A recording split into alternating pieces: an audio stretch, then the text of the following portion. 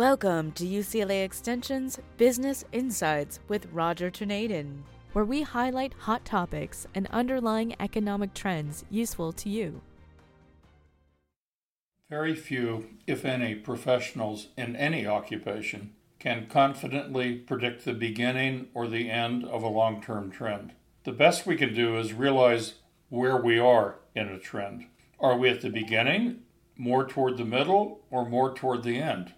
That being said, many can get comfortable that a trend, once it's noticed, will continue. In brief, it's more comfortable to enjoy a favorable trend than to consider that it won't go on forever.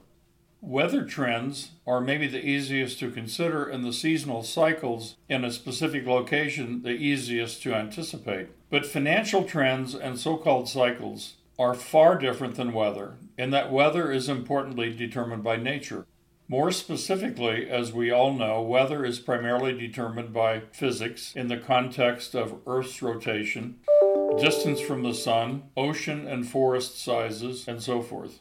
Economic and financial trends have far more variables than weather and are far more challenging, as Mother Nature is, in this example, replaced by human nature.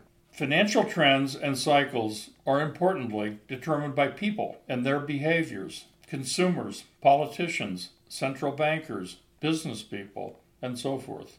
Expectations of future financial market conditions and our resulting lifestyles, including retirement savings, are both a function of behaviors of millions of people that add up to consumer trends, but are a function of widespread confidence, which drives new business investment and jobs creation. Add to this cauldron the small number of leaders who have the brute power to change interest rates, the supply of money, trade regulations, government spending and borrowing, and even feelings of daily security.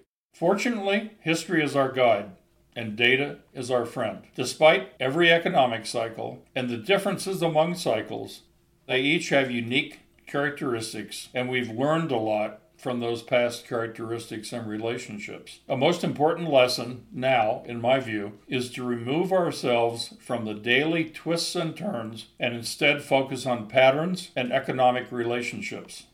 Since our prior podcast, little in terms of economic and financial trends has really changed. However, the day-to-day volatility of human nature is in full display. For example, the most recent Consumer Price Index, which itself is less than precise, showed only an 8.5% increase from July of last year through July of this year. That's an improvement from the prior month, which was June to June of 9.1%. It seems that investors readily concluded that the Fed is successfully orchestrating a soft landing and inflation issues will soon vanish. This is a premature expectation in terms of long-term inflation trends will soon go away and be replaced by new news, which is pushing investors quickly to the other side of the boat. And we'll talk about some of the reasons why I say that. We'll know more next month, as we do every month, but in the meantime, I'm not buying the hope that inflation is heading down. Here are just some of my reasons, but you know more if you've been an ardent listener of our past podcasts. Once again, these reasons are facts and data and experiences that differs from Fed or U.S. government agency announcements of a single number, like the Consumer Price Index, or where we're going. For example, energy in the past month has had a counter-trend move down. Oil prices have been dropping as Russia now appears to be satisfying the energy demands of China and India. New pipelines from Siberia to China are in the process of activation, so the Russia-China bloc is growing while encouraging India to join. China's COVID policies have decreased their short-term needs for oil, coal, and metals, but now China is once again gearing up, and demand for these resources is returning quickly. Add to this picture that the present administration is making up the 1 million barrels per day of lower oil production in the United States by selling a like amount from the country's strategic petroleum reserve. This cannot continue for the long term, as the total reserve would be completely gone in less than 2 years if it did continue. OPEC has officially said that it will not make up this difference in the United States. Moving on, across the oceans, Europe is in a recession, and both the European Union and Britain are experiencing historically high levels of inflation. Despite these recessions, the price of electricity, as a key example, has doubled this summer in France and Germany. The European Union's main producers that are having to deal with the doubling of electricity production are in the manufacturing and packaged goods sector. This fact doesn't include the lack of natural gas moving to Germany in particular. So the doubling of electricity prices in France and Germany, and we have the data on that, we know that's happening, I think is occurring throughout the European Union with no let-up in sight. Additionally, the most recent U.S. Producer Price Index that was released several days ago is up 9.8% for July over July. And that's despite the summer's oil price declines. As you know, this index is an early warning signal because the Producer Price Index increases ultimately go into the Future Consumer Price Index. So Producer Price Index up close to 10% in July with lower energy costs. In the last 2 podcasts, I brought up the Empire State Manufacturing General Business Conditions Index. That's a mouthful. We covered this in the prior podcast. And the amazing part about this is it consistently indicates problems that directly move into the recessionary environment. I've not really read that the press has covered this, but the Empire State Manufacturing Index I mentioned fell sharply to a reading of minus 31.3, and that's down from July's reading of 11.1. This is a huge increase. The data missed expectations as economists were looking for the index to fall to a positive 5.1. Again, it went to a negative 31.3. This is highly significant for future economic conditions as we've dropped now past the low points that we saw in both the dot-com bust and the 08-09 Great Recession. So take heed. The speed of recent drops in this index has never been seen before. Manufacturing in the New York region has fallen to its lowest level since 2019, when activity ground to a halt at the start of the COVID-19 pandemic. It's reported that, quote, this was the second largest monthly decline in history of the index and among the lowest levels in the survey's history. Pretty much all measurements of employee compensation show recent increases above 5% in terms of raises, and growing, while full-time employment is beginning to show weakness. In brief, future wage inflation seems alive and well. On the unemployment rate, yes, it's reported close to 3.2%, but employment and unemployment are lagging indicators. More specifically, past recessions have been immediately preceded by a low unemployment rate. So this does not provide any convincing evidence that we are moving in a healthy direction. In fact, it's expected that prior to a significant recession, that the unemployment rate would be very low.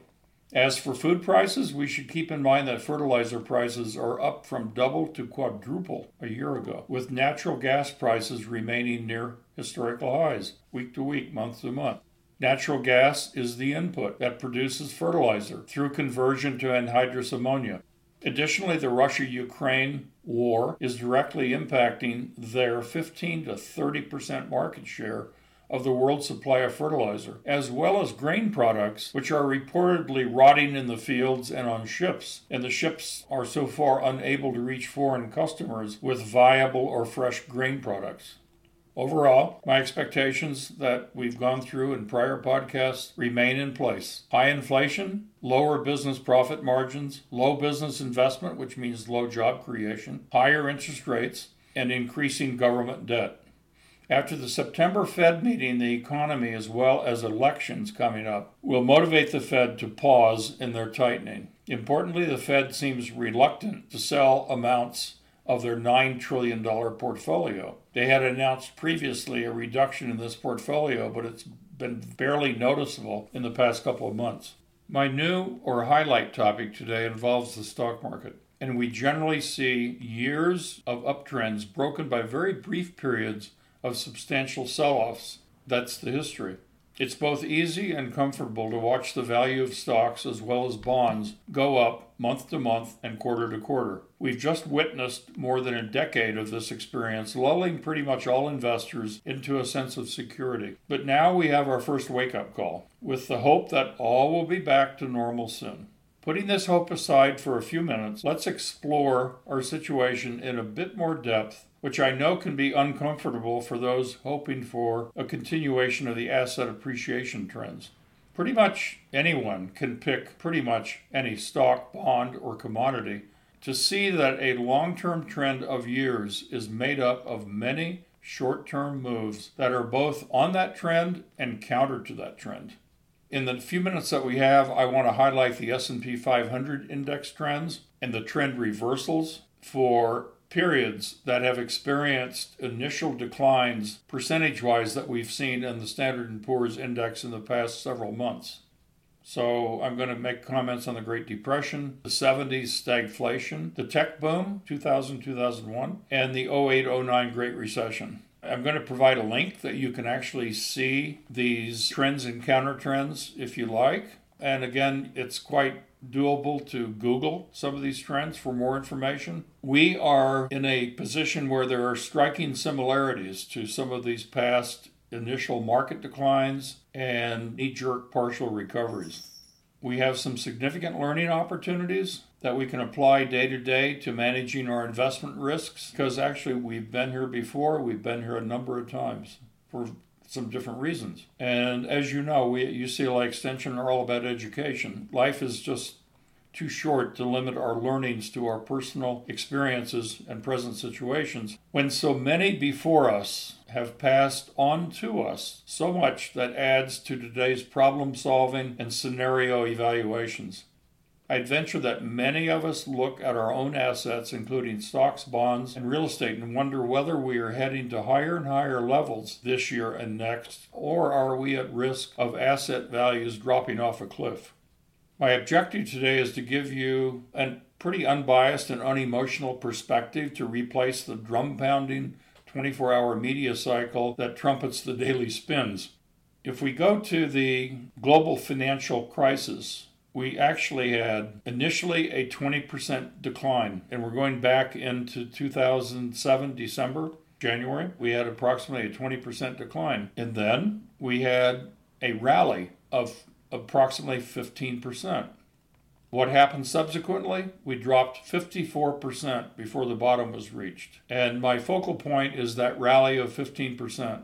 After the initial decline, pretty much everybody got back on board for a few months. And that was right at the start of the 54% decline. The tech bust is very similar. Back in June, July, August, September of 2000, we experienced a decline of 30% in the Standard & Poor's index. What was next? A 22% rally. Pretty exciting. Except for the fact that after that 22% rally, there was an additional 41% decline before the bottom was reached. And that bottom was reached only about a year and a half later in June of 2002. The bear market rally of 1973-1974. Why do I bring up 1973-1974? Because this is the most comparable for a stagflation scenario. The Standard & Poor's index declined approximately 16%, had an 11% rally, and then over the next year or so, fell another 41%. Now, if we go back to the Great Depression, it's truly greatly depressing. Back in this period, after the stock market crash, there was a 49% decline, which is really pretty substantial, and it was followed by a 49% rally. So for those who love math, you know that if you drop from 100 down to, say, 50 to round it, and then you increase by another 50%, you're only up to 75, right? So the 100 went down to about 50, and then it went up to 75. And at 75, a lot of newspapers proclaimed that we were off to a new era of prosperity. However, over the next 3 years, the stock market dropped an additional 83%. So these are facts. I invite you to see them for yourselves. I'm providing a link to the Standard & Poor's 500 index chart over this entire period, so you can take a look at the recession periods yourself. You can take a look at the increases and the declines. My point now is we have just witnessed a pretty large snapback compared to the decline that we've had in the stock market this year. Based on everything else we've covered in this podcast and past podcasts, I absolutely encourage you to be very watchful and very careful about assuming that now is the time to really get into the stock market again or make large additional investments in the stock market. And actually what I'm saying equally applies to the bond market, as we are looking at higher interest rates in the bond market, which will have a very negative effect on the bond prices. And ultimately there will be impact in the real estate market. But my view is that in the real estate markets that have an undersupply of houses, Los Angeles being one of them, we will suffer to some degree like the rest of the country, but we may find that we have a stronger market in Los Angeles and the other markets that have had an underinvestment in real estate. With that, I wish you well. Again, be careful. I look forward to taking apart a lot more data that we will see at the end of August for the following podcast. Be sure to email us at rtornadin@uclaextension.edu on more specific questions, which we will answer either personally or select as part of our future podcast. Hosted by Business and Legal Programs Director Roger Tornadin, this podcast is presented by UCLA Extension and produced by Jamie Moss at Studio 10960. These podcasts are made for educational purposes and are not financial advice. The goal is to educate and provide resources on focused economic and job trends with the latest support research so that you can make more informed financial and career decisions that best suit your personal needs. UCLA Extension offers more than 5,000 online and in-classroom courses taught by over 2,000 leading practitioners to help you get from here to there. For more information on this podcast or our financial and legal programs, please check us out at www.uclaextension.edu. We know it's about your life, not just your money.